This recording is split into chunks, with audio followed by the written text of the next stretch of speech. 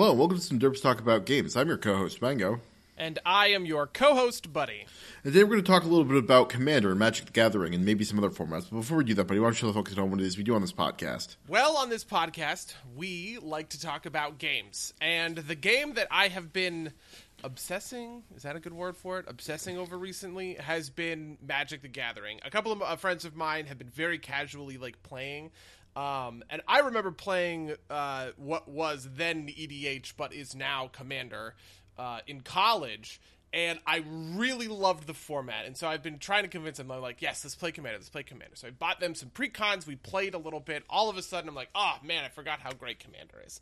But I'm also at this weird paradox because, obviously I have a huge history with Magic. When I was 13 or whatever, I was going to PTQs and not doing the best I ever got was a top 8 once, which got me 4 Pro Tour points. Well, I was very proud at the time, but I was very deeply invested in super competitive Magic, and then over time I got less and less. I didn't have the money to keep up with it. Having to buy a new $300 deck every couple of months was just too rough, and so I got more casual. We started playing multiplayer. We put it down for a while. We picked it up for a while. These sorts of things, and now I haven't really played Magic in a serious way since maybe 2012, right? So the past 7 years of Magic the Gathering has a lot of new stuff that I am now uncovering, and I'm in this weird position of, hey, would you look at that? They made Commander, right? And they published these Commander pre-cons that have a bunch of cool reprints, right? Some cards that are really, really good in Commander, but Commander only, Lightning Greaves used to be $20, and now it's now it's $5, but it's still less because it gets reprinted in the Commander stuff. They're putting out new Commander stuff every year. Next year, there's a whole set that's being designed specifically for Commander. It's suggested that Commander is actually the most popular format of Magic the Gathering.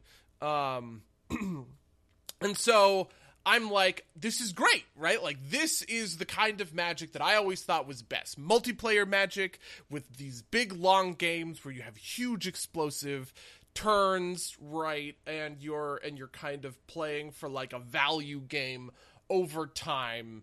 That is when Magic is at its most fun, right?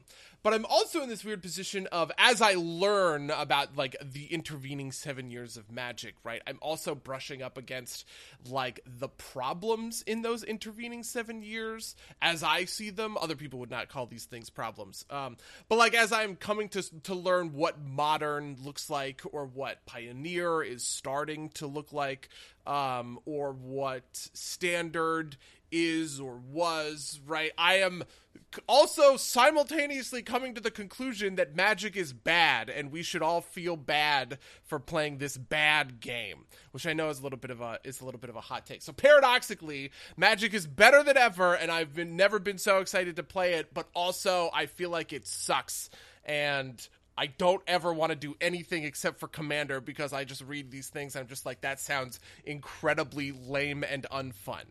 That's the starting point in my journey to this podcast episode. So I'm going to offer a counterpoint of view, let's call it. And as long-time listeners of the podcast will know, I've been playing Arena for a while. I have dropped off for the last month or two. So I'm not up on the spoilers for the Return to Theros, I believe it is. But I played a bunch of a War of the Spark, a bunch of Eldraine, and a bunch of Magic, whatever the core set was over the summer.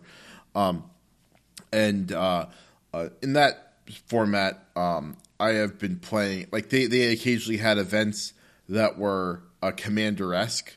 And always Brawl, right, is the standard Brawl. Commander. Yeah, it's Commander, but with only the cards that are available in Arena, and I think it's just Standard, and it's also 60 card decks.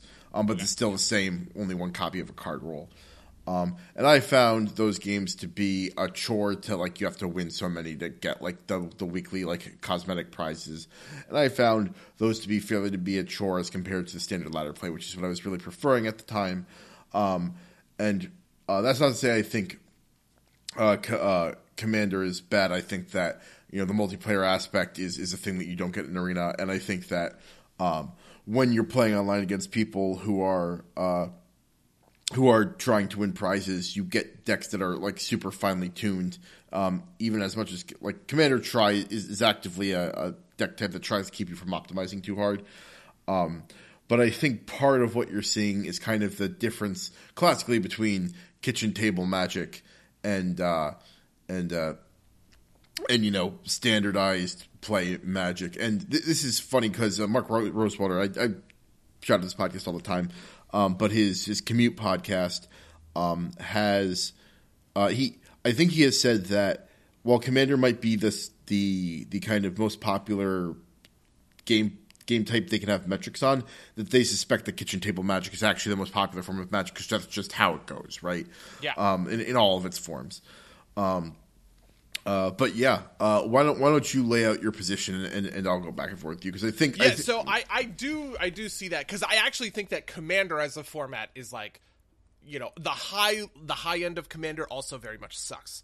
Part of it is kind of through just like the power in 30 years of Magic the Gathering, even if you kind of discount the Power 9 and stuff like that, right? Like, just there is a lot of power to be found in Commander decks. The thing that makes Commander fun, though, is that like people in general aren't super playing to that sort of mega high power level all the time, and the slower, more plotting nature of the game means there's more opportunities for you to come back from behind and do sort of things like that. Like, okay, so to break this down a little bit.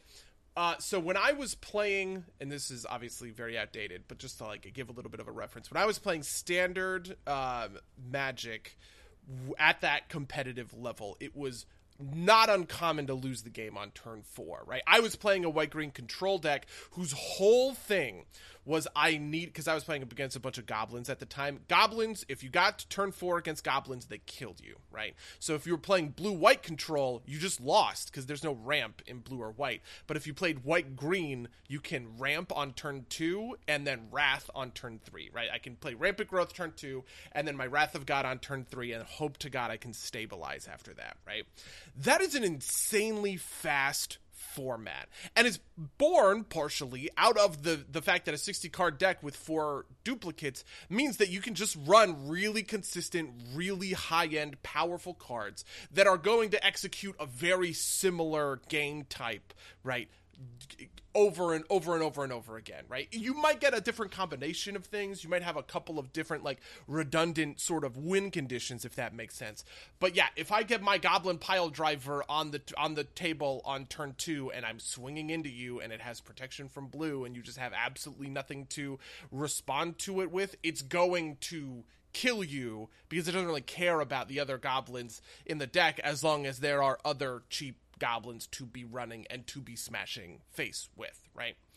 Commander runs in the face of that because of 2 things. First, the Highlander aspect of it, the singleton aspect of it, means that it is harder, though not impossible, for your deck to be that consistent, right? You can never run 4 Goblin Pile Drivers, and on top of that, you have a 100-card deck instead of a 60-card deck. So even if you do have, right, like some really intense card draw engines online, and you're constantly sifting and sifting and sifting through your deck to try and find your power pieces, you are still searching for, at any individual time, 1% of your deck, essentially, right? That inconsistency, plus some of the other pieces of this, right? Commanders themselves being obviously always accessible from the command zone. The starting life total in Commander is 40 rather than 20, and because it's geared for multiplayer, that means in order to win the game, you have to deal 120 damage to 3 other people separately, rather than just 20 damage to the one other person you're playing against. All of that leads to a format in which the games are much slower and much more value oriented. And on top of that, that inconsistency means that they play out very differently every time, right? There is a small caveat to this. High-end Commander includes a lot of tutors, right? I think that's bad. I think tutors are bad. If I was in charge of explain for the audience what tutors are if they don't know. Yeah, so a tutor effect is named after the card Demonic Tutor, which I think is the first one of these. It is 1 and a black, a 2-mana sorcery that allows you to search your deck for a card, put put it into your hand. There's various other similar effects. Diabolic Tutor does it for 2 and 2 black for 4 total mana. Vampiric Tutor does it for 1 black. You also pay 2 life, and it goes on top of your library instead. There's a couple of other options when it comes to tutor effects, but essentially, anytime you have a tutor in an EDH deck, you have a second copy of whatever card you need at any given time, and that's incredibly powerful, and I would argue very bad and ruins the experience, and I would ban all general purpose tutors. Obviously, Rampant Growth is a tutor for a basic land. I think that's fine. But yeah, and so that is the effect that I think, like, makes Commander great, right? It slows the game down a lot, which mitigates some of Magic's kind of like other issues that I would also argue are pretty not great in like the year of our Lord 2020. And it makes the games play out very differently between matches. I can play 3 matches of Commander in a row and essentially form 3 different win conditions, right? Or I can, enable my 1 win condition of my Commander in a couple of different unique and exciting ways, right? Maybe this time I can equip him with a Lightning Greaves so he has Shroud, but I can't find my Loxodon. I have a big 7/7 Commander and I want to put him in play and I want to hit you in the face with him, right?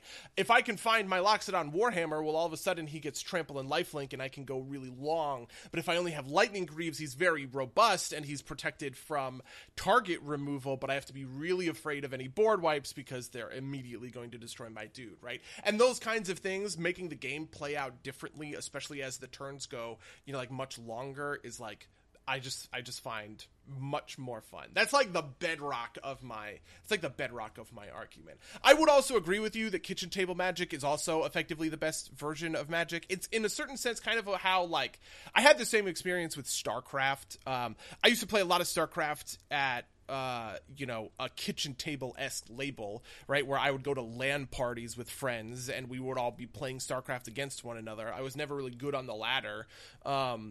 And the more, the more I understood I guess I would call the global competition of StarCraft and StarCraft 2, really, the worse I got at, the less I wanted to play the game, right? StarCraft 2 is fun at a bad level and not super fun at a high level, essentially. And I think the same thing is effectively true for Magic, which is why Commander, which kind of forces that level down in a lot of ways, is so much fun.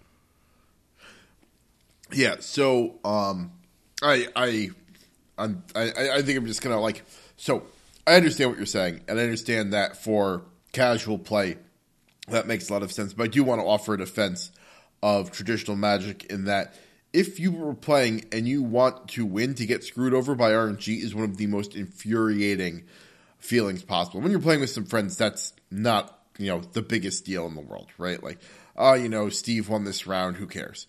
But if you're playing and you're playing to win, because, that's a significant aspect for a lot of people, I think that's just not a good, it's too random to work there. And I think something that Magic the Gathering Arena has done for the competitive scene in a way is, one, you can only play standard. And I think these problems are exacerbated a lot in, say, Modern. And the Pioneer might be, they made Pioneer to make that better, but I've heard that it's also not so great. But I think the other part of this is that Magic the Gathering Arena has also significantly brought down the cost of playing meta decks, because it doesn't have trading, right? It doesn't have cards that you have to sell, and it has the wild card system, which makes it fairly reliable to get one meta deck with, I don't want to say a minimal investment, still probably $50, but $50 for a top tier deck is a lot better than $500 for a top tier deck, which is what it can get to if Oko was running over $100, I think, before he got banned. And I think in that situation, I understand what you're saying, but I do think that the randomness there would be a turnoff for a lot of people, because it sucks to get a bad draw when you're playing one of these hyper consistent decks, and when a lot of stuff is on the line, when laddering up is on the line. And I think so I do see what you're saying, but I do think there is a little bit of a difference in Commander, in the sense that when you're playing in that hyper competitive environment, when it comes to right, like getting a bad draw. That is always like relative to the victory conditions, right? The victory conditions themselves being you need to deal 20 damage before your opponent deals 20 damage to you. That effect of I need to deal 120 damage in total to 3 other people, right, before I take 40 damage myself, also makes it I would say more tolerable for those random aspects. Like, okay. Well, first of all, that's not exactly right? Like, you've got 3 other people who are also dealing damage. So it's not quite 120 damage. Also, don't you win don't you kill someone if you deal, like, what is it, 20 damage with your commander? Yeah, so if you deal 21 damage with your commander, you also win. You also, to be clear, knock someone out, right? If I deal 21 commander damage to you, you die. But the other 2 people on the table are still there. It's not like I win of the 3. Right. Does that make sense? Yeah. But yeah, no, I still take your point that it drags the experience out more. Like, it's definitely a longer format game. Yeah, and it places different sorts of incentives on different sorts of cards, right? Like, so for instance, I have the Scare. So my commander deck right now is Yuriko the Tiger's Shadow. She is the ninjutsu commander for blue and black. Ninjutsu is always my favorite mechanic in like probably the most fun Magic deck I have ever really played in a kitchen table sense was a mono blue ninjas deck. And so it's really nice that there is now a ninja commander that can hit both blue and black. She is a very aggressive, basically a tempo commander, right? But I still have other cards in my deck that are not synergistic with Yuriko just because, like, in a game of Commander, you need those sorts of alternate win cons. If you run into 3 or 4 board wipes in a row, right, like, there's only a certain amount of refill that you can do before Yuriko all of a sudden costs 9 mana, because every time a commander goes back to the command zone, you know, it's like, it's very hard to cast them out again. They get rid of all your unblockable creatures, sort of whatever else. So I have cards like the Scarab God in my deck, so that it's like, okay, well, you know what, here is my, like, super plan Z win condition. I can just drop this guy, and he is enough of a threat on his own that I can kind of ride a game off of someone like him, right? And there's a couple of other small cards like that in my deck that do similar sorts of effects. And that's like an important aspect of your commander deck. And I might not be in fact, I have played maybe 6 or 7, I don't know how many total games with that Yuriko deck, and I have never once in my life drawn the Scarab God, but I have won with some of these alternate win condition cards. Hostage Taker is another one. Hostage Taker exiles a creature, and then I can play that creature out from under Hostage Taker, essentially. Thief of Sanity exiles cards from the top of my opponent's library, and then I can play those cards as if they were in my hand, spending mana as if it was any color, that kind of thing. And so that stuff is in the deck to fill out for these, like, okay, I ran into a spot where my plan A isn't working. Here's plan B, plan C, sort of thing. And that kind of stuff happens in Commander, but it could really never happen in Standard, it feels like.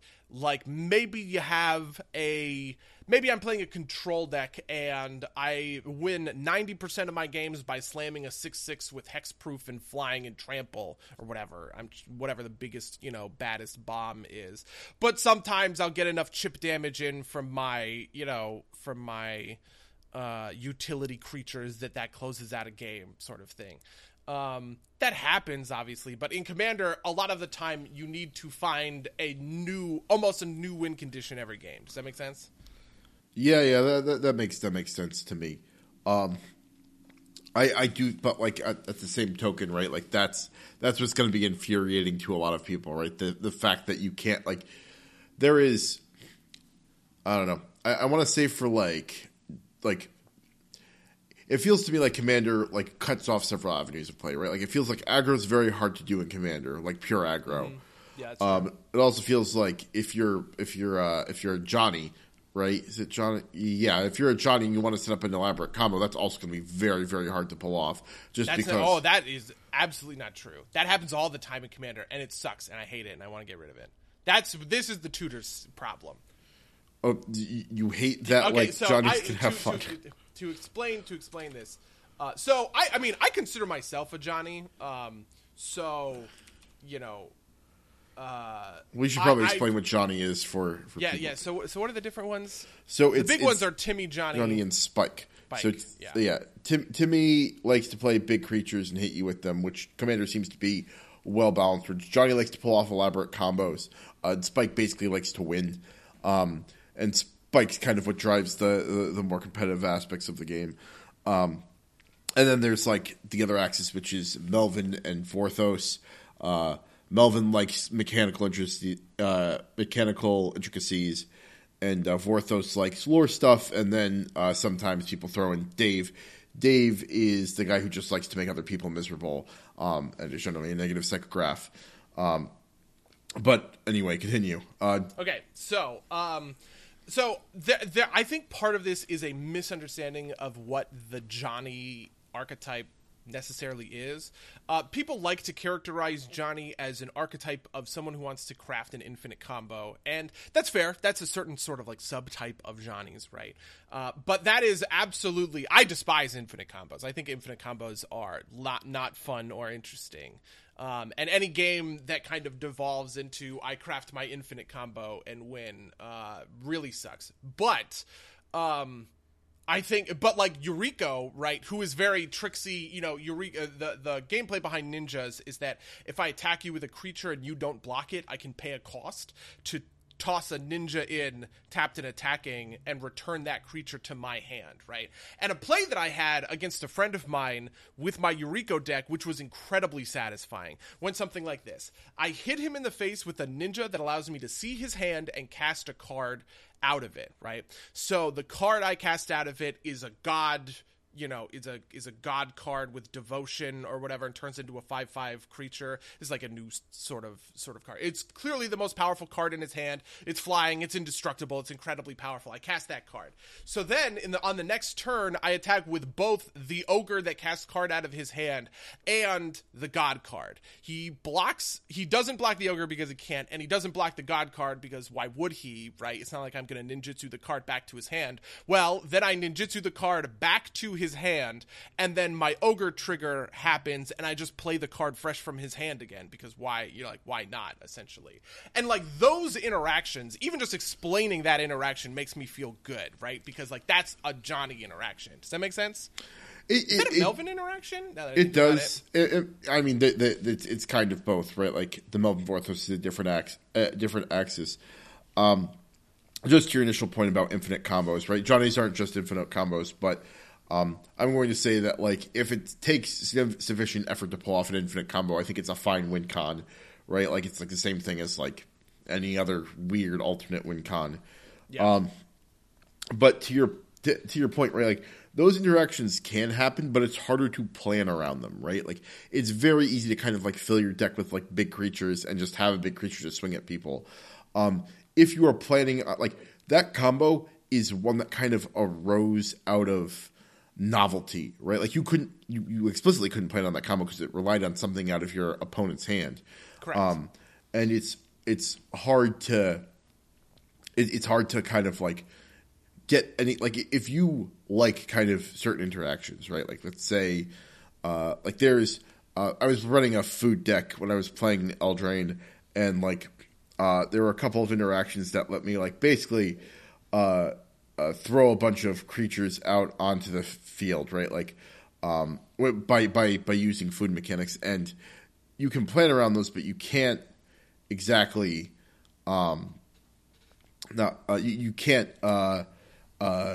you can't plan around those in Commander because you can't guarantee that they're going to come out. And I think that like it kind of makes you want to like focus on kind of individual power cards or like theming cards, right? If there's enough cards with the same effect, you can kind of get some consistency out of, right? Like there's like 72 different counter spells, so you can put a bunch of them in there if you want to make sure you have a couple. But I do think it kind of hampers the ability of anybody to play a Johnny deck in that way. I know that like lacking the, like when I was playing Brawls, the inability to kind of like consistently set anything up in a way was aggravating. And again, like if I was just playing around like the table, I wouldn't care so much. But when I'm trying to play to win that that kind of hurts and sucks. And, it kind of shapes what kind of decks are viable in what is essentially the Commander meta, even around the kitchen table, right? Like, if you want to build elaborate combos and you build a deck that could have output an elaborate combo, but you can't find the pieces because it's a 100-card singleton deck, then you're not having a good time at the table, and you just kind of have to accept the fact that you're not going to be able to play that style at the table. Yeah, I mean, those decks do exist, and they exist because of tutors, right? Like, so Right. The deck that I was going to reference before, there's a popular Commander deck based off of Athreos, God of Passage. Athreos is an indestructible enchantment creature. All the gods are like enchantment creatures in Theros or whatever, but his ability says whenever another creature you own dies, return it to your hand unless target opponent pays 3 life, right? So you essentially can bounce stuff to your hand or be like dinging people for a lot of damage. But the thing is that it combos really well with a card called Shadowborn Apostle. A deck can have any number of cards named Shadowborn Apostle, and they all have an ability that's sacrifice 6 creatures named Shadowborn Apostle. You search your library for a demon card and put it into the battlefield. And then, so essentially the combo is you just fill your deck with a bunch of Shadowborn Apostles. Eventually, you'll play 6 of them. When they die, you're pinging them back to your hand unless opponents are taking damage. You put demons out on the field. The 2 popular demons being Runescar Demon. When it enters the battlefield, search your library for a card, put it into your hand, which is a tutor effect. And Razakith the Foul-Blooded that says pay 2 life, sacrifice another creature, search your library for a card, and put that into your hand. And then you use a card called Edgewalker, which reduces the cleric spells that you cast by 1 black mana, so you can just freely cast Shadowborn Apostles because it's a cleric. That is a very Johnny combo, but it is reliant on a couple of things that and it's very consistent, which is why people like it, obviously. But it relies on, using these repeatable tutor effects and the fact that Shadowborn Apostle can just be flooded in a deck that otherwise, should be singleton, and, going and searching out that one Edgewalker in order to make your whole combo, completely foolproof, essentially. To just, keep pinging things back to your hand and sacrificing and putting out demons and then, swinging with your big-ass demons and stuff like that. I think that stuff is not great for the format. Right. It also happens with other, Urza High Artificer is, a $35 card from Modern Horizons because of Commander. Basically, he's an incredibly powerful commander that just, enables a ton of infinite combos. But, if you're playing Commander to the point where somebody is assembling a combo at turn 5 or turn 6 via effects dumping your hand of Shadowborn Apostles, using Urza, a high Artificer to tap your artifacts for mana, and sort of the Meep and Thopter Foundry and stuff like that. That stuff just is everything that I think is bad about, modern or vintage or whatever, where it's just these it is just 2 people playing solitaire and the person who wins their solitaire first wins. Do you know what I mean? That I think is really bad Magic. That is Magic at its effectively worst, which is why I hate tutor effects, because it turns Commander into that. Yeah, that makes sense. Yeah, no, I get that. I don't know. In a certain sense, I also have 2 broad criticisms of Magic. The first one being, I think lands are bad because of Mana Screw and Mana Flood, and Commander alleviates that just because the games go long, so you have more time to sort of build up a mana base. Also, to smooth the mana out the gems. curve. Yeah, also so in Commander, the little Dimir Signet, or the new one is Arcane Signet, which adds 1 mana of your commander's color identity, and it's a 2 mana artifact. That's ramp, right? And there's a ton of these sorts of things. They're really valuable in Commander. They're all over, in Commander, and so you have kind of more time to fill out your colors and stuff like that to get the to get the powerful commander that you want to put into the battlefield. But in standard environments, when you're keeping a 2-land hand because you don't want to mulligan down to 5 or whatever else, right? That stuff, that stuff obviously sucks when it happens. Yeah, I mean it's better now, right? The London mulligan helps with that. Yeah, I have heard that. And also I mean, maybe this is just because draw is so important, but like you normally have a little bit of draw in your deck somewhere to like get like to kind of get past these points.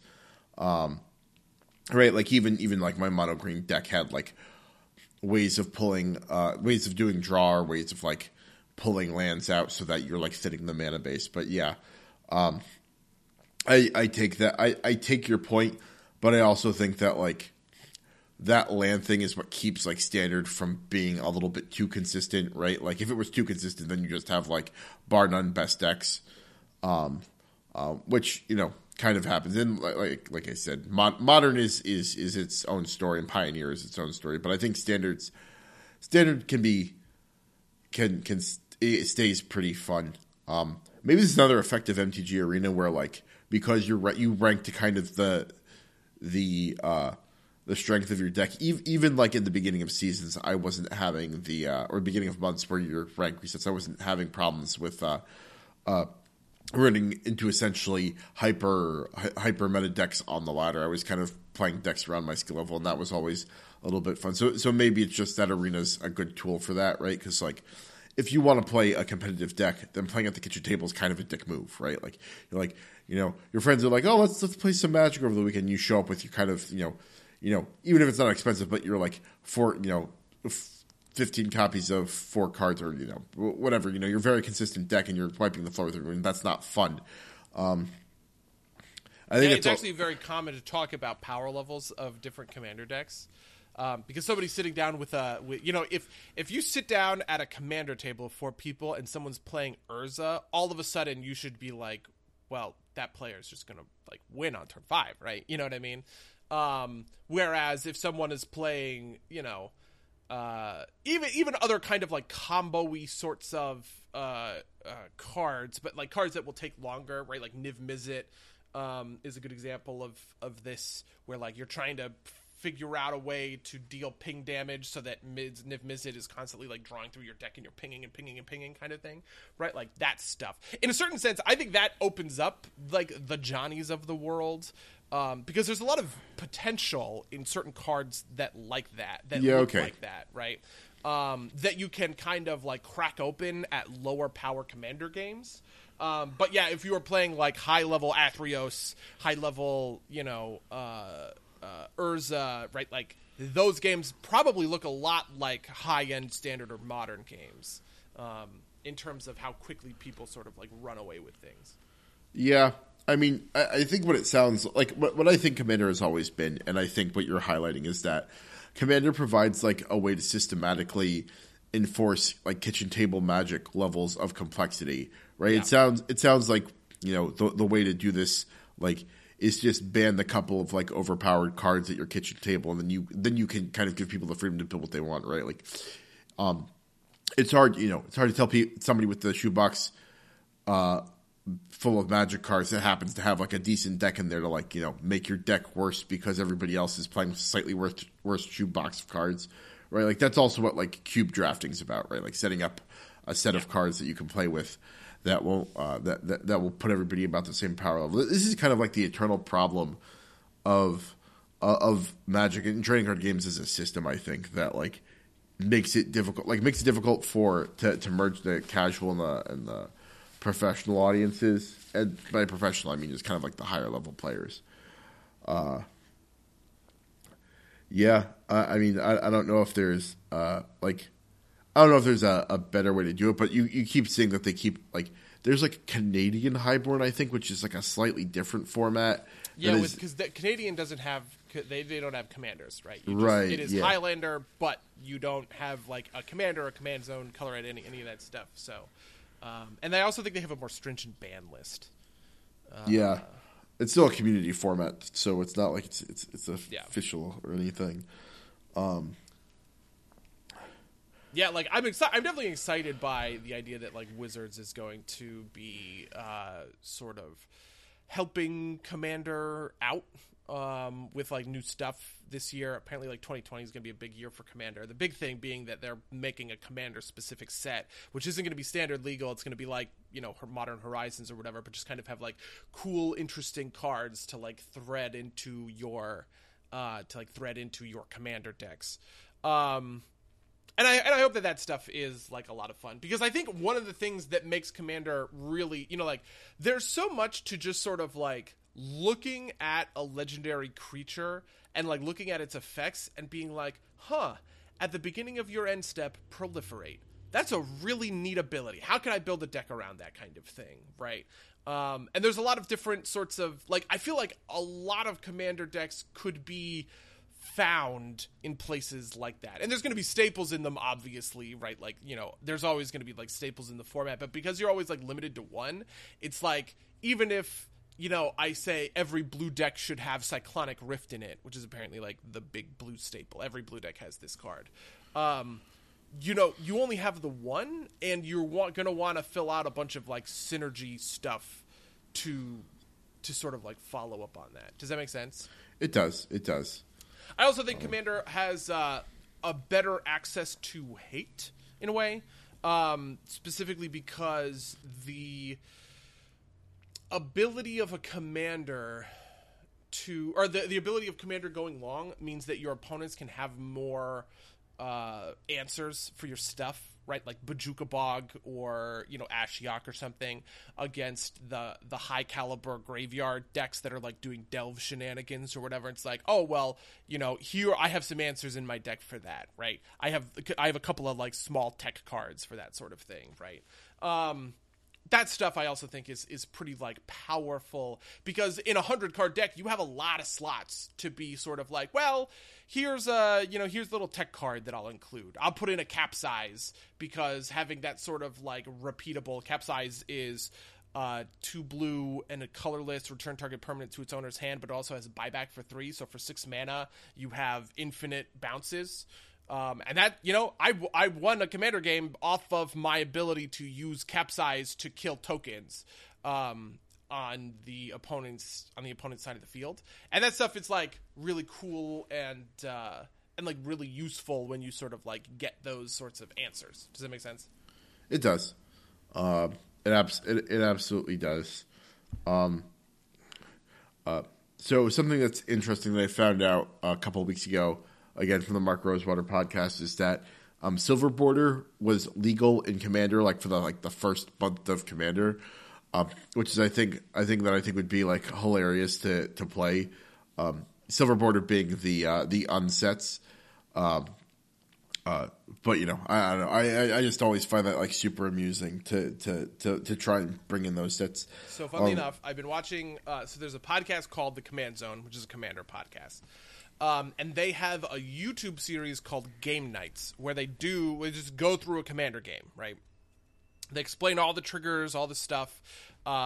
It's actually, to be honest, it's shot like a reality show. They constantly have these testimonials where they will like cut to somebody and be like, I felt pretty good when I put my, second 7/7 trampler on the field, but I wasn't really sure, what was going to happen next. And then they cut back to the game or whatever, but they shot that testimonial afterwards. So like they had to know what was going to happen next.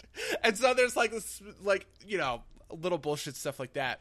But one of the games that they did was with a Commander Cube, right, which is like draft but with 400 like unique cards, and the guy included a couple of Silver Border cards in his cube, including a card called Clay Pigeon, which you have to throw it in the air and catch it with one hand, and if you do, you destroy target permanent or whatever. And it was his only answer to Progenitus, because it didn't target, it chooses the permanent or whatever, and he got it. And it was like, that's like a moment that only a really crazy game of Commander, obviously Commander Cube, could produce. Yeah, no, those things, that's super fun. That sounds great. But kind of along that line, it kind of also enables like it enables ways to play that like you can't get to normally, right, either, because like the cards are banned in Standard or would be too powerful in Standard, so they're banned there, but they're not banned in Commander because you can only have one off of it, or stuff like that, right? Or it's like you were saying, weird situations. I think it's good for not like as we kind of the theme of this is good for novelty, but not good for consistency. So Do you have any other commander decks that you've either played against or played with that you want to highlight? So my original commander deck, so black blue. Do you have like colors? Black blue are like my colors. Do you have that same feeling? Mostly blue. I also like red and green a lot, but yeah. Yeah, like would you have a commander? Like if I was like, Mango, let's build a commander deck. Come play commander with me. Like what would be your first thought?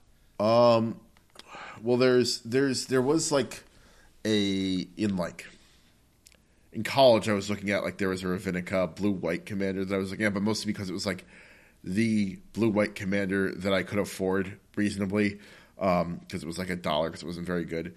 But maybe Niv Mizzet, since you mentioned it, maybe like Questing Beast. When I was playing Brawl, I was playing Questing Beast, or like Troll King out of Eldraine, just because, Questing Beast is real good value. 4 mana to slam somebody in the face and kill their planeswalkers is fucking great. But yeah, I'd probably like just off the top of my head, probably that, maybe Thief of Sanity, because I built a deck around Thieves of Sanity. I built a deck around the one card that it's an assassin. I forget what the name of it is, but you slam into somebody's face and then you exile a card that they have. I have Etrata, and she's one of my alternate win conditions. Yeah, I love Etrata. Although I don't think she works too well in Commander, because I think she has to go back to the deck at that point. You shuffle her into a library. I actually don't know how that works because like with Commander triggers, like you can choose if they go to the graveyard, or if they go to the command zone, or if they go to your hand, or if they go to the command zone, or whatever. I wonder. I don't know if you can do that for shuffle into your deck. I should look that up, because that also seems like it'd be a great way to like to cheap out somebody. Which maybe isn't I feel like it'd have to be more, or it would be more popular if it was that easy to do. I have to imagine that like shuffling it back into your deck has a difference in the rules. Maybe. Well, I'll look that up later. But yeah, probably something along that lines. Like I like red and I like blue, but I'm not super keen on blue red as like a deck combo. Why not? Just because like the things I want out of them are different. Like red I like for its like aggro and damage, so I like green red decks. And blue I like for its control factors, so I like blue white decks. Sometimes blue black. Occasionally I do blue green just because I like the kind of like Simic decks, like like +1/+1 counters and just like comboing on that. But I've found things I like in every color combination, I think, right? Like I was running a Sacrifice Toys deck in red black. I was running a tokens deck in red white, which is like probably the most off counter or off brand deck for me, but it was a lot of fun because I think it's called like Divine something. There's an enchantment in Standard right now where every time you play a token, instead of playing that token, you play a 4/4 flying token with Vigilance instead. And so like I just built a deck around like it was basically like red aggro, and if it went on long enough, it'd be like 700 angels on the field, just like kind of swinging at face, which is a lot of fun. It wasn't very consistent, but but those are the things I like to do. But like those aren't really good commander strategies. Like I was saying, what have you seen that's really piqued your interest? So my favorite commander right now is Yuriko, obviously, but like I also might end up making a second blue-black deck because my very first commander deck was Rexiel. Well, okay, so actually my very, very first commander deck was Una, Queen of the Fae, who was blue-black, and she could mill you at the top of your library, and you would like call out a color, and for each card of that color that you flipped, you'd create a 1/1 flying fairy token.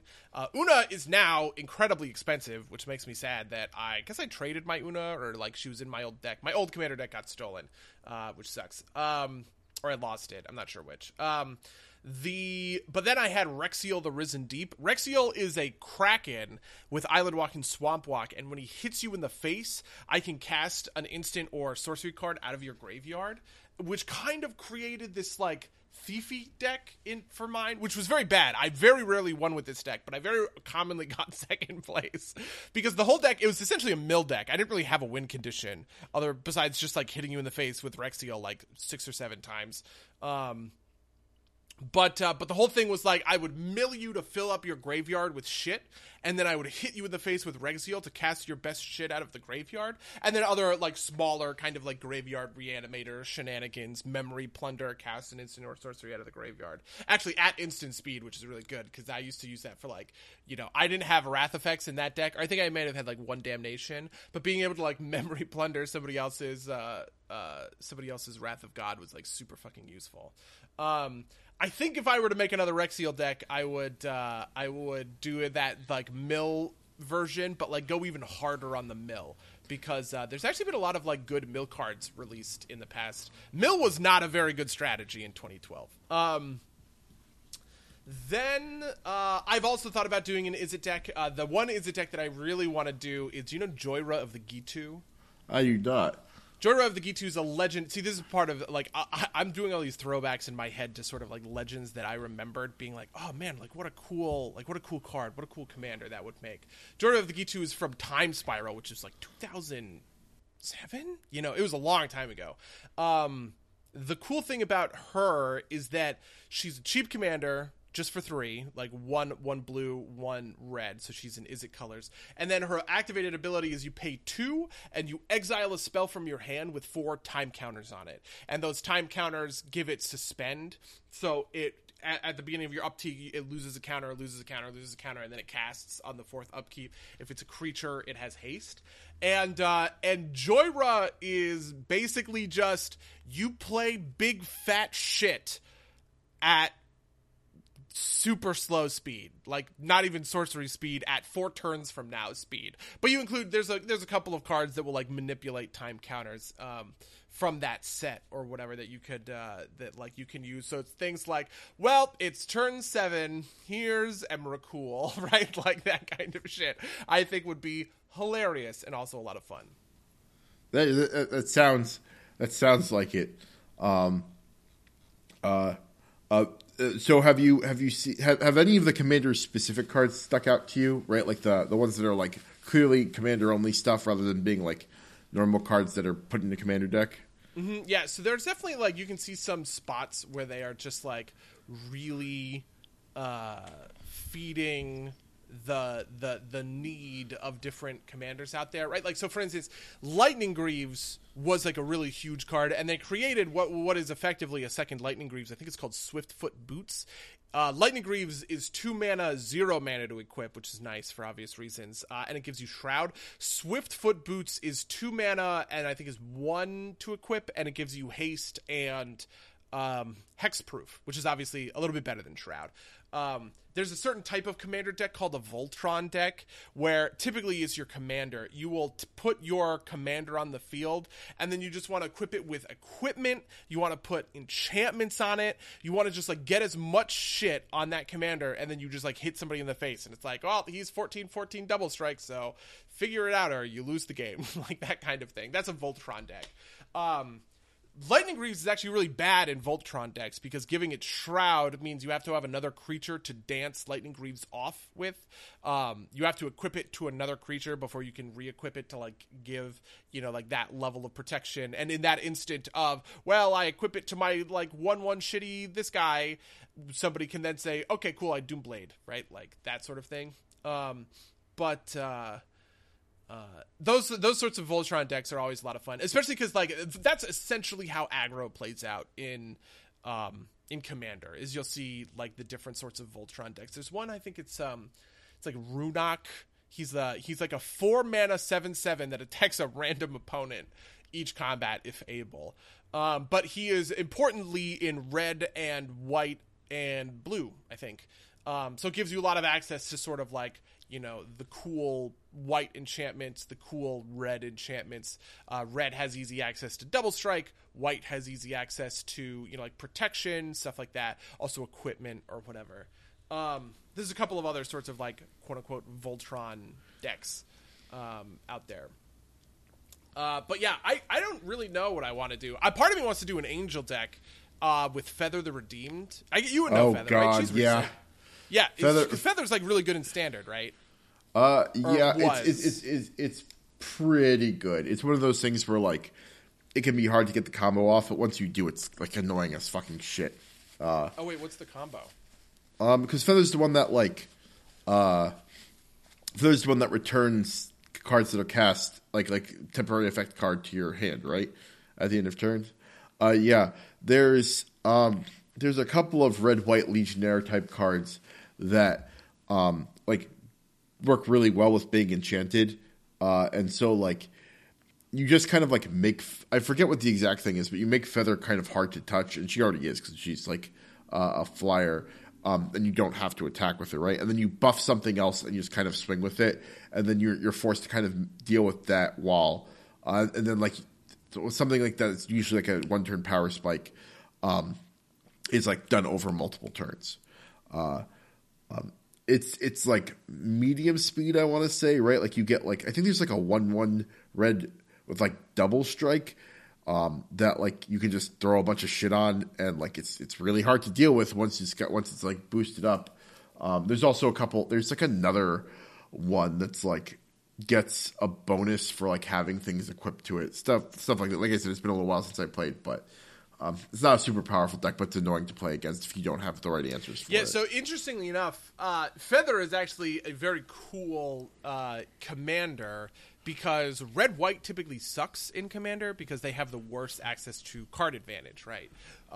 And so there's been a bunch of Boros commanders that just never quite get there. And so Feather's weird version of card advantage, it's not quite, it is, but in a kind of roundabout way, makes it makes her the first kind of really powerful Boros commander that keeps up with a lot of the other sorts of commanders into the sort of the mid and late game. There's also Sunforger, which is a special equipment that lets you untap and unequip it or something.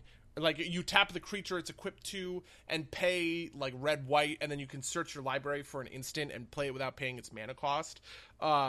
It's effectively a tutor effect, but I actually think that those kinds of targeted tutors are a lot of fun because you can't just search for anything. You have to have those certain prerequisites of what could it possibly, what is the most useful thing I could get in this sort of situation. So there's a lot of those sorts of effects where it's finding ways to generate the card advantage in the late game that you need to sort of win. And then there's also, commanders, right? So for instance, Rachel's deck, which is the precon, the commander is the Naya colors, red, white, green.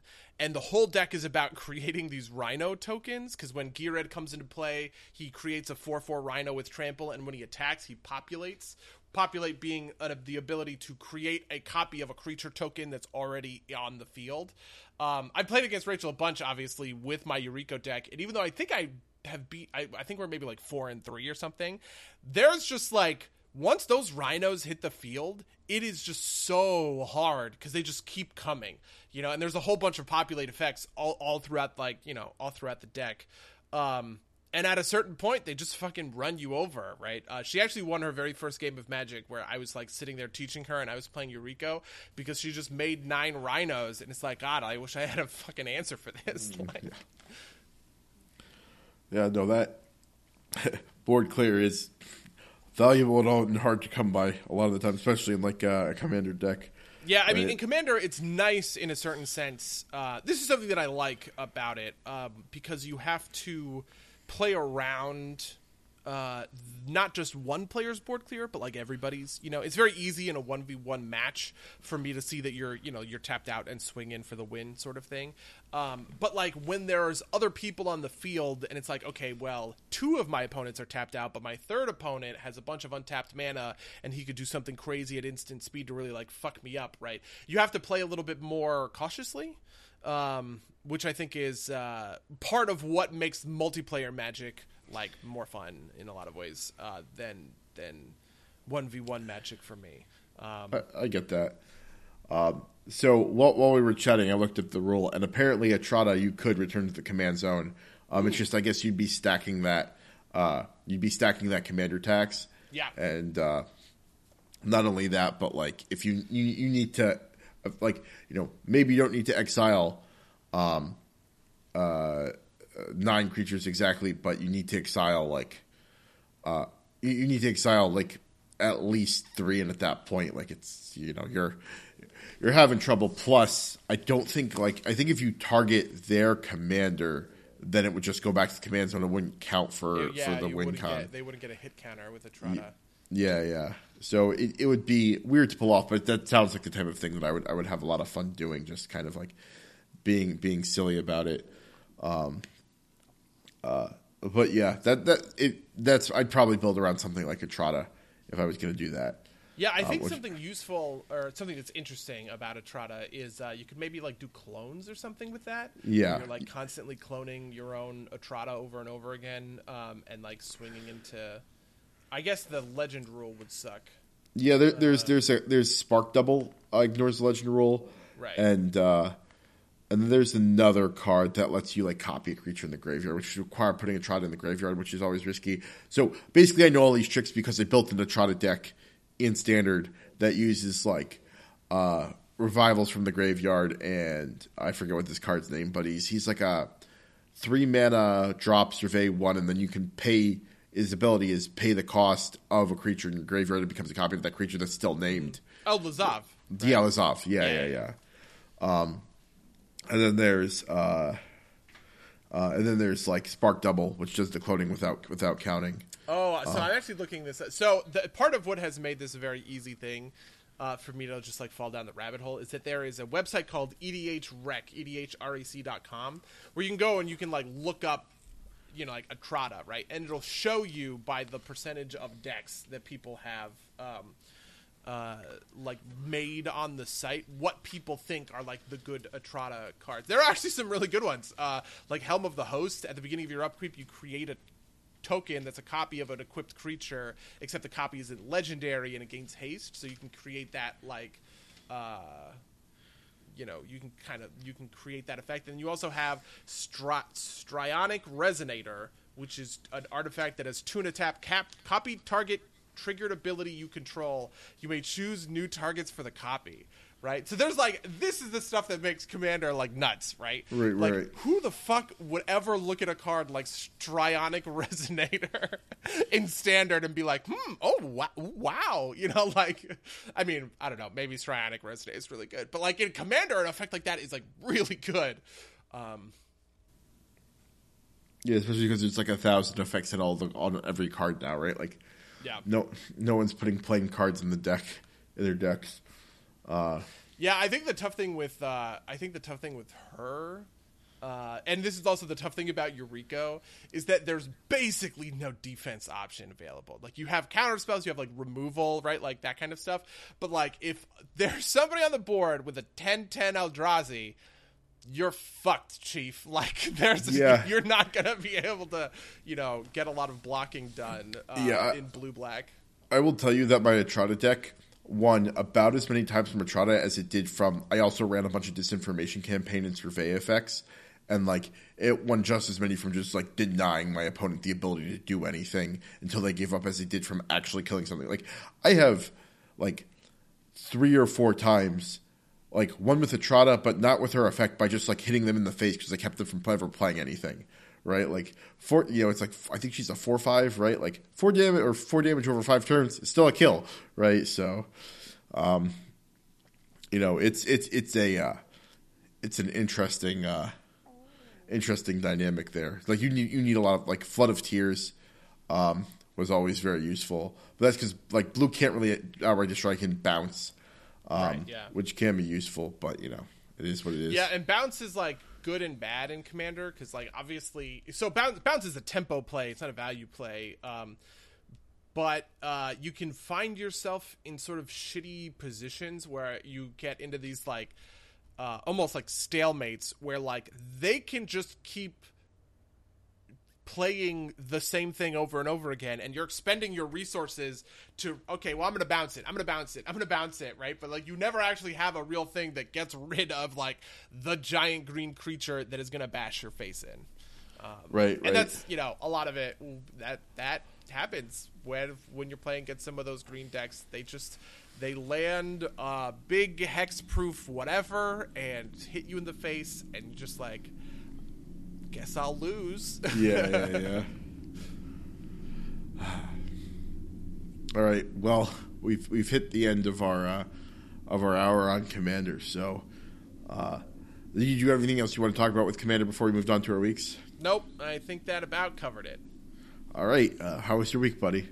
Well, I spent a lot of it obsessing over Commander. And a lot of it obsessing over Total War Warhammer. The funny thing is that I spent a lot of time playing Total War Warhammer 2, which, you know, obviously should be expected. Total War Warhammer 2 is like an incredibly fun game. But the combination of the two of them, I feel like shorted out my brain a little bit at times.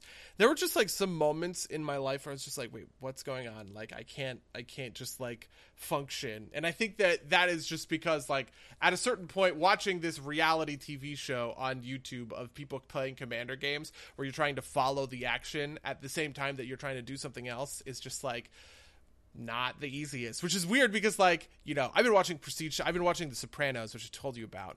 And The Sopranos I can keep up with just fine, you know, like without any trouble. But like, yeah, some of these Commander games get like really complex with the, you know, like with stacks and triggers and like all these other sorts of things. Plus, I'm also like learning a lot of new cards for obvious reasons. You know, 7 years of Magic the Gathering sets has included a lot of stuff that I've just never seen. But yeah, so those are the big things. Did we talk about Magic the Gathering lore last week? Last week was the Derpy, so I don't think so. Okay, yeah. So, okay. Everyone who really hates WoW lore, please, I beg of you, go learn Magic lore over the last couple of years, because I mean, to be honest, it's not all bad. There's like some kind of like cool, good stuff in there, but like there is so much stuff that is just like, what? That's so dumb. Yeah, people have like, I think people like the general themes, but like I know people have been mad that the books are like kind of terrible. But yeah, so one of the interesting things is like the War of the Spark. Like the War of the Spark played out over the course of a couple of years, right? Yeah. First, it was whatever the Egypt one was, where you find out that Nicol Bolas like took over this plane. I think technically it started before that with what, Katapesh, or am I getting the order wrong? The one where the fire planeswalker Chandra maybe. Yeah. I think tokens, right? Yeah. I think it started there. Technically, but yeah, continue. Yeah, Sorry. and so like Nicol Bolas takes over this plane, and then they go to Ixalan, which is like the Aztec dinosaur pirates plane, and Vampire Conquistadors, and he takes the Immortal Sun, which stops planeswalkers from planeswalking, and then he goes because he gets another artifact somewhere else that's like special. And, like, Liliana, like, betrays them because she's trying to get out of her, like, demon contract. But the demon contract was, like, insured by Nicol Bolas. So, like, when she kills all 4 demons that she owed her soul to, she then enslaved herself to Nicol Bolas, which sucked. And then the War of the Spark is the Avengers moment when just, like, all of the Planeswalkers show up on Ravnica, where Nicol Bolas is unleashing the God Eternals, which are he also picks up something on Theros that I don't remember. But like I was watching these YouTube videos of somebody like explaining the lore, and you could tell like that this guy, he was like giving it a good faith effort at times to just like represent the lore as good, like the story, right, like as best as possible. But there were just like some moments that like broke him inside. Like a big development apparently during the War of the Spark is all of the guild leaders come together and they go to like Jace, and they're like, Jace, we know how to defeat Nicol Bolas. We need to resurrect Niv Mizzet. And Jace is like, okay, let's do it. And the guy like looks at the camera and he's like, did you know that Niv Mizzet was dead? I sure didn't, because it happened off screen. This is the first moment we have learned that Niv Mizzet died. And then the whole story, and then like the story revolves around resurrecting Niv Mizzet immediately. And then Niv Mizzet comes back to life, and Nicol Bolas instantly kills him. And it's just like, what the fuck? I would highly recommend watching those videos. They're great. The Throne of Eldraine one is also particularly great because Throne of Eldraine, I mean, like, War of the Spark at least had a pretty okay, like, through line with, like, a lot of dumb stuff sort of sprinkled in there. Thrones of Eldraine seemed intensely stupid from the get-go. The whole idea with Thrones of Eldraine is that Oko shows up, he turns King Kenrith into an elk, and then he takes that elk to the elves in the wilds or whatever, and is like, hey, you guys are about to start your, like, hunting ritual. You should hunt this here elk. Very convenient. Which, like, on the face of it, that's intensely stupid. Like, that's your... What a weird, evil plan, Oko. Doesn't make it... It just, like, is completely unmotivated and very convoluted for no reason and treated like a weird plot twist, but when you, like, kind of unravel it, you're just like, that... What? That doesn't... What? So... Yeah, Magic the Gathering lore is bad. It's really my point. Like Planeswalkers, the world building, that stuff is all fine, but like the actual beats of the story seem pretty not great.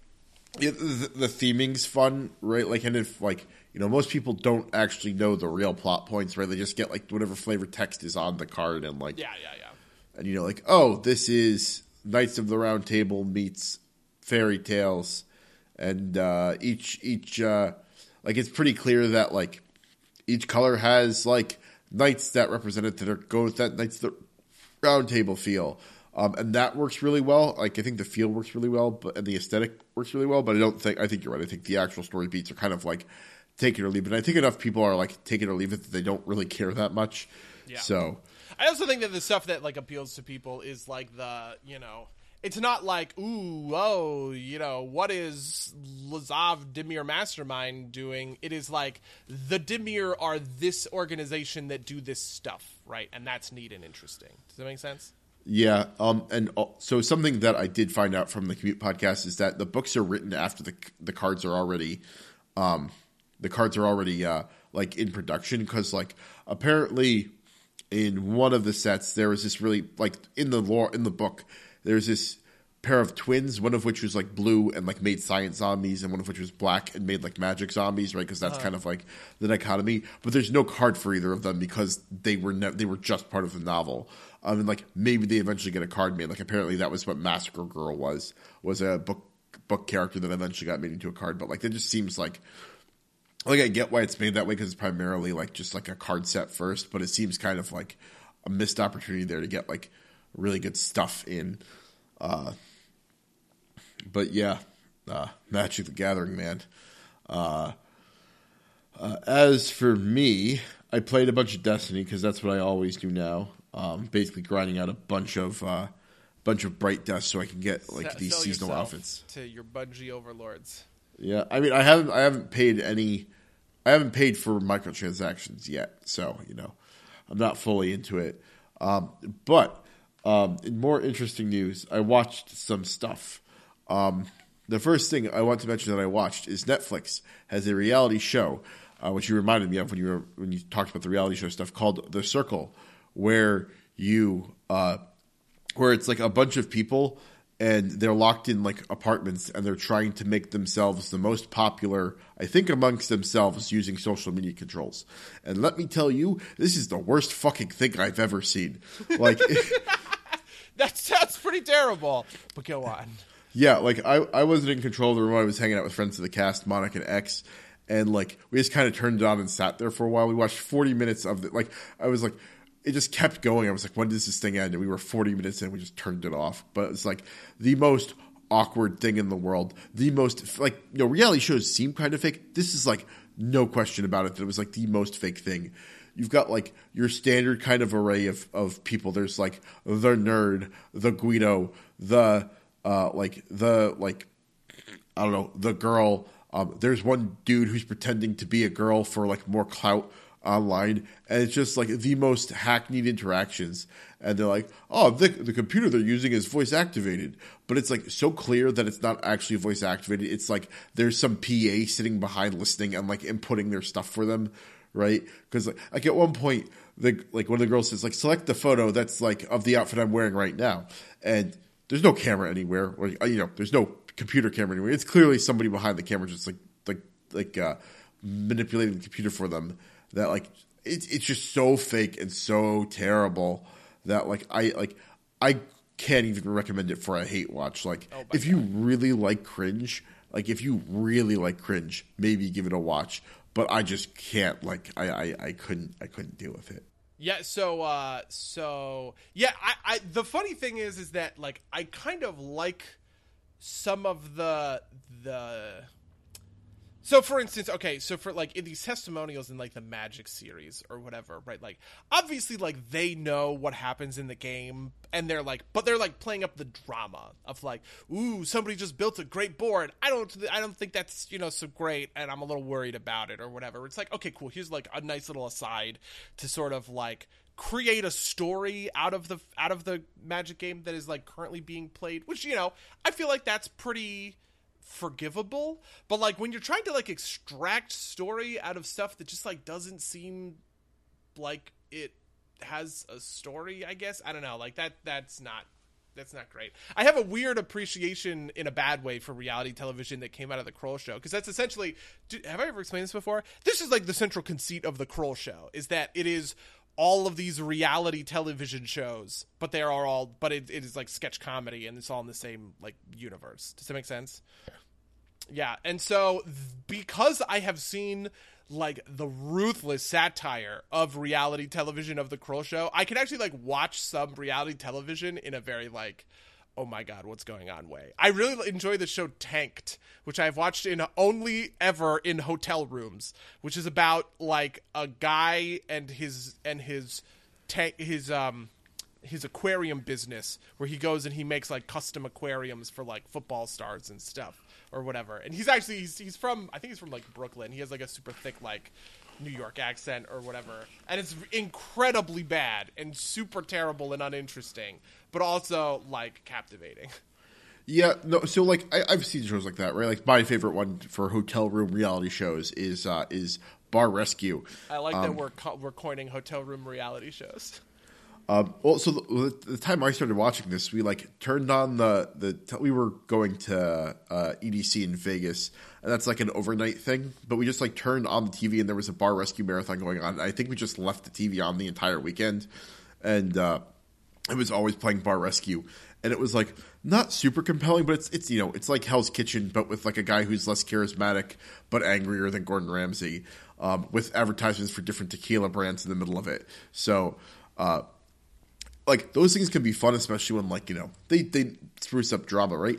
This show just, like, failed in, like, almost every way. Like, at about the 20-minute mark, I think, they have people, like, they have everybody rank everybody else, and I'm like, oh, they're going to mine this for drama. They're going to show it to people, and people are going to start going at each other, albeit through chats on the internet because they can't meet each other in real person.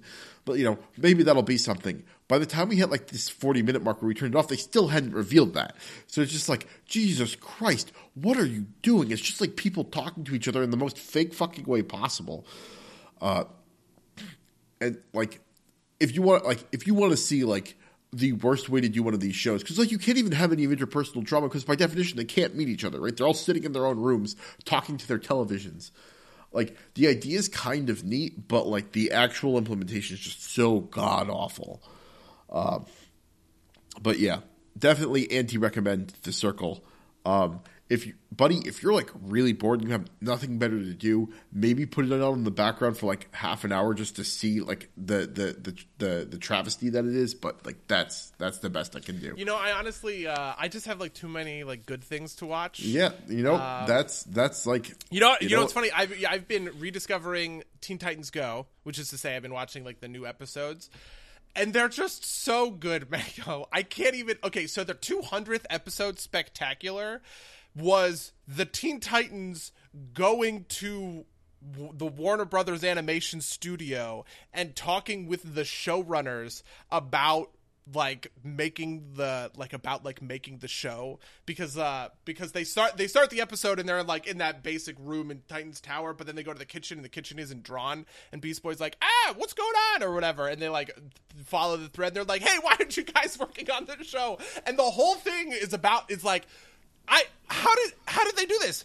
The whole thing is making fun of the idea that these animation employees are like working their asses off under like inhuman conditions. They're like subtweeting Warner Brothers in the 200th episode of Teen Titans Go, and it's just I can't even. It's too good. It's just like this show is so good, and it's also for kids. I don't understand. Yeah, and then the other thing. Oh, so the other thing I watched. Did I tell you I watched She-Ra? I watched all of She-Ra. Oh, how was it? Fucking amazing. Just like on a drams meter. It kind of takes a little bit after Steven Universe in this sort of way, right? Like in the sense that it's one of those things where the story starts kind of small and contained, but there's like a lot of mysteries to the world with like clues sort of seeded about. There's 4 seasons of it total. I did not expect that show to get so dramatic so quickly, but it did. It's basically Avatar: The Last Airbender crossed with Steven Universe, or kind of like Steven Universe if like the hokey episodes all got taken out, right? Like the ones where it's like, haha, the fry bits, I like fry bits or whatever. You know what I mean? Like those episodes. That's what She-Ra is. It's just like nonstop direct injection of drama, and I can't even believe that it's also like a kids show or whatever. Neat. I don't know. I have not had any interaction with She-Ra at all. So I can't really... the only other thing I know about She-Ra is like the really dumb sort of like controversy because people didn't like the redesign, but like obviously I would never really listen to those people in the first place. So yeah. Yeah. I don't know. I don't watch shows for teenage girls generally. So, the other things I watched is I rewatched Millennium Actress, which I talked about earlier this year when I watched it for the first time, but it remains excellent. So I want to just give it a second recommendation for anybody out there who hasn't watched it yet. It's a very well done story. It's very beautifully animated. It's a very interesting kind of like meta story almost, because it's about an actress like over the course of her career, and she was like born in pre-World War II Japan, and then like right pre-World War II. I think she was like a teen when the war happens, because they make some vague reference to it. Mm-hmm. And then, or not so vague. There's a couple of scenes that make it very explicit what's happening. And then it makes it all the way to, and then it goes to the end of her life, and it's about, it kind of intertwines her life with her like pieces, but it's all fictional, right? So it's kind of like, it's not like this is a real person who you're looking at, but it's still very well done, right? Like it's, how like her roles interacting with the things that happen in her real life, and her kind of chasing after this man she met early in her life, and always kind of like never catching up with him. Like I said, very beautifully done, very very heartwarming. I highly recommend it to everybody. The other movie I watched over the weekend was I rewatched Cloud Atlas, and the Cloud Atlas I think was critically panned at the time. I remember when I first saw it, I thought it was just okay. I confirmed my opinion that it's just kind of okay. I do kind of want to read the book now, just because I feel like the biggest problem with that movie is that none of the stories besides the Fabricant story, which is kind of like the story set in Neo Soul, the rest of them just kind of don't have enough room to breathe. And like, well, they do some neat connection things, which makes a lot of sense. It just doesn't quite flow together so much. The points of connection are kind of sparse in some places. And like I said, the non-Fabricant stories don't have a ton of resolution or ton of action to them. It's kind of like establishing thing, maybe one scene of intermittent action, and then like a big climactic scene. Like the Fabricant scene and maybe the future story get a little bit more, but it's, Yeah, I remember. Here's what I vaguely remember about my opinion on Cloud Atlas. I remember thinking that it was not that it had like all of the kind of like typical problems, like pacing problems, and like the story didn't really like hang together very well. But then I appreciated it because it was like one of those swing for the fences kind of movies, right? Yeah. I respected the ambition. And the thing that I like about it, and this is also, in a certain sense, I don't think I would enjoy Batman vs. Superman if I didn't like Cloud Atlas. So maybe this is like the movie in some ways for me. But I remember having a conversation with Cloud Atlas with a friend of mine who was very frustrated because he said Cloud Atlas raises a lot of questions and has no answers. And he was really mad about that, right? Because we were talking about, like, I was like, oh, it's very ambitious. He's like, it's not really that ambitious because it's not actually saying anything. And I was like, it's got all of this stuff on its mind or whatever. And I think that that's a fair thing for a movie to do. Movies are kind of allowed to just kind of pose questions and not necessarily like resolve them. Like, a movie doesn't have to have an opinion on all of the things it's asking. And that was what I liked about Cloud Atlas, and that's all I really remember about it. I actually don't even really remember the plot that much. Yeah, I mean, if you want like each kind of sub story has its own theme, but if you if you want like it's very kind of like the big themes are like anti-bigotry, right? Because there's like a slave owner on a ship. There's like the World War II stuff. Oh yeah, and then I remember. Yeah, okay, yeah. Well, the World War II stuff is not. There's not. The World War II stuff is for the other movie, Millennium Actress. World War II gets mentioned, which is like the gay composer, which is another anti-bigotry thing, and then there's and then the main story, like the big story, is the Fabricant, which is like these synthetic humans. Yeah, so I remember that. Yeah. Yeah. If you want like the like real theme, just listen to, I forget what her name is, but the Fabricant's speech, which is like essentially our lives are not our own. The actions we take echo throughout eternity type of stuff. And it's all about how like the different actions of different people like affect things in the future and like how things kind of reverberate forward through time. And that's like the big theme of it. I think some of those connections are a little bit tenuous. But you know, it works out. It's all right. And like the speech is very good. Like that moment, that kind of climax moment where she's giving, basically the Fabricant gives a speech while like her rebel force is being like crashed down on by the oppressive government. And it's like interspersed with like, her talk. So essentially, it starts out with her sitting down because she's been captured and she's giving one last interview. I mean, it kind of tells the story out of order, but it's definitely interesting, and the themes I think are pretty clear. There's just like not a lot of like It's weird that he says there's whoever says there's unanswered questions, because I feel like one thing it's pretty good at is answering the questions that it sets out. Like, it kind of wraps up all of its plot threads. Just doesn't like say a lot about a couple of things, right? Like, I don't know. Honestly, I haven't watched. I can't even have this conversation because I just don't remember the movie well enough. Which maybe is an indictment in and of itself. At some point we'll do a Wachowski canon story or episode, I'm sure, or a couple. After that, we clicked down one and turned on Jupiter Ascending, which is absolutely fucking abysmal. I only made it halfway through that before I went to sleep.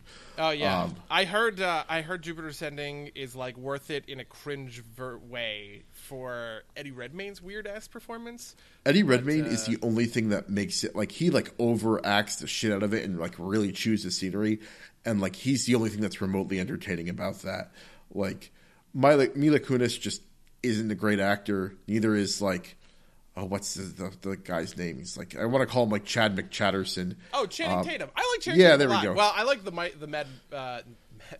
Magic Mike movies a lot. So I'm not saying he's a bad actor. I'm just saying that his part in Jupiter Ascending isn't particularly well acted. Yeah. I don't think. No, he's a very good actor. I would highly recommend everyone out there. I mean, I understand that obviously the memes about Magic Mike are the memes or whatever, but Magic Mike and Magic Mike XXL are like two of the better movies from the 2010s. It would probably be in my top, 25 films of the decade. Those two movies, they were just like super great. People don't realize how dramatic Magic Mike is. Because, I mean, they're both Steven Soderbergh movies in a sense. Steven Soderbergh was the director of Magic Mike, but then he actually swapped places with his DP, and his DP directed Magic Mike XXL. Well, I'm pretty sure he served as DP on that movie, just because, like, this was, like, a guy. Steven Soderbergh is like that. And they're just, like, these really great movies that are just, like, about very, like, small bits of character drama. But, like, I can perfectly, like, it's funny that a movie like Magic Mike, I can like recount moments in a way that I couldn't with Cloud Atlas. Maybe that's like what I mean when I say, you know, I forgot about it, so it couldn't be that good. But there's just like these very small moments that are like meaningful. Millennial ennui, Mango. that make those movies very good. Fair enough.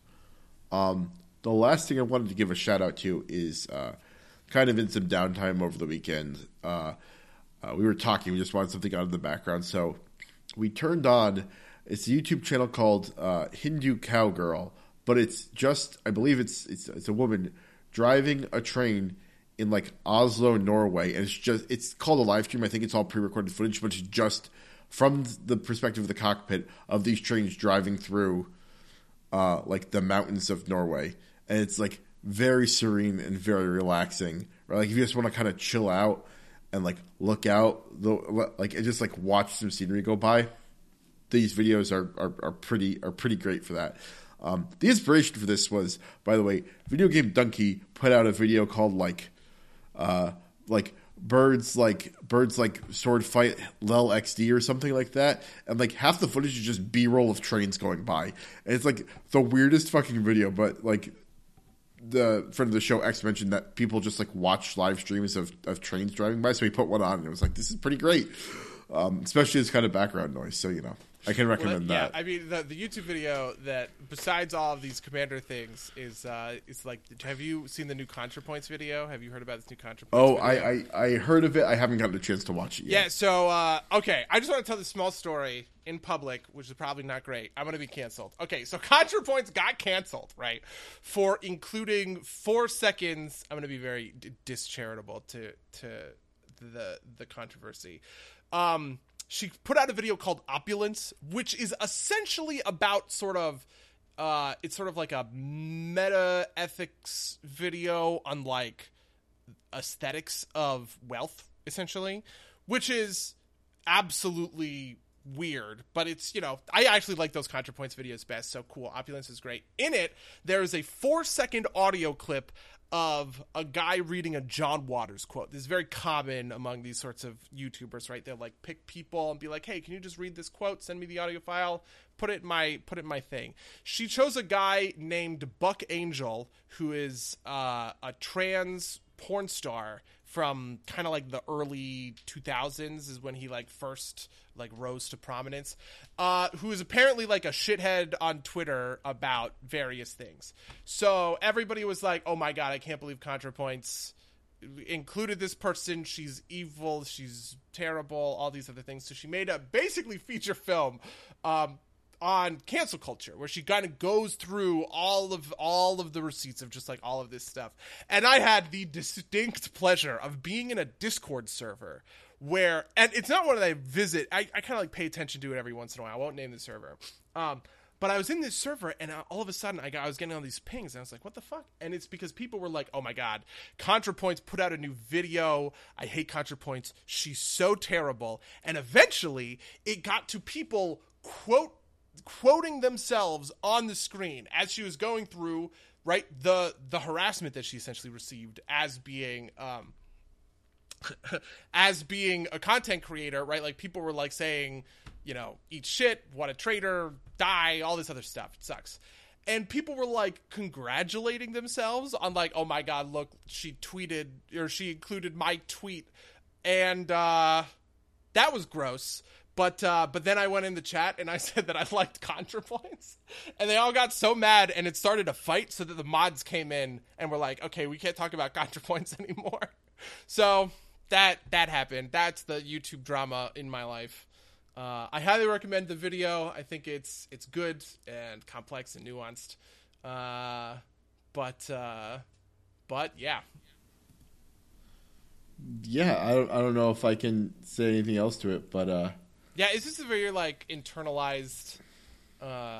This is like a very internalized thing that I have like a window into because I spend a lot of time on Twitter, obviously, like for my job and stuff like that. So I'll like see this stuff. It is weird, by the way, how many of these people overlap with like gaming people. Like when I was posting for Akupara Games, ContraPoints was trending for me on that account, and I was like, that is insane. But anyway, yeah, I guess that's it. yeah. Well, I don't know. I guess that's all we have time for. If you want, email us about anything we talked about with regards to Magic or ContraPoints or train live streams. You can email us at dirtsplaygames@gmail.com or podcast at dirtsplaygames.com. You can follow us at twitch.tv/dirtsplaygames. You can donate to us on Patreon. Rate and review us wherever podcasts are found. All that good stuff. Buddy, do you have anything else you wanted to promote? I'm not looking to promote anything else. Well, in that case, until next time, dear listeners. Until next time, loyal listeners.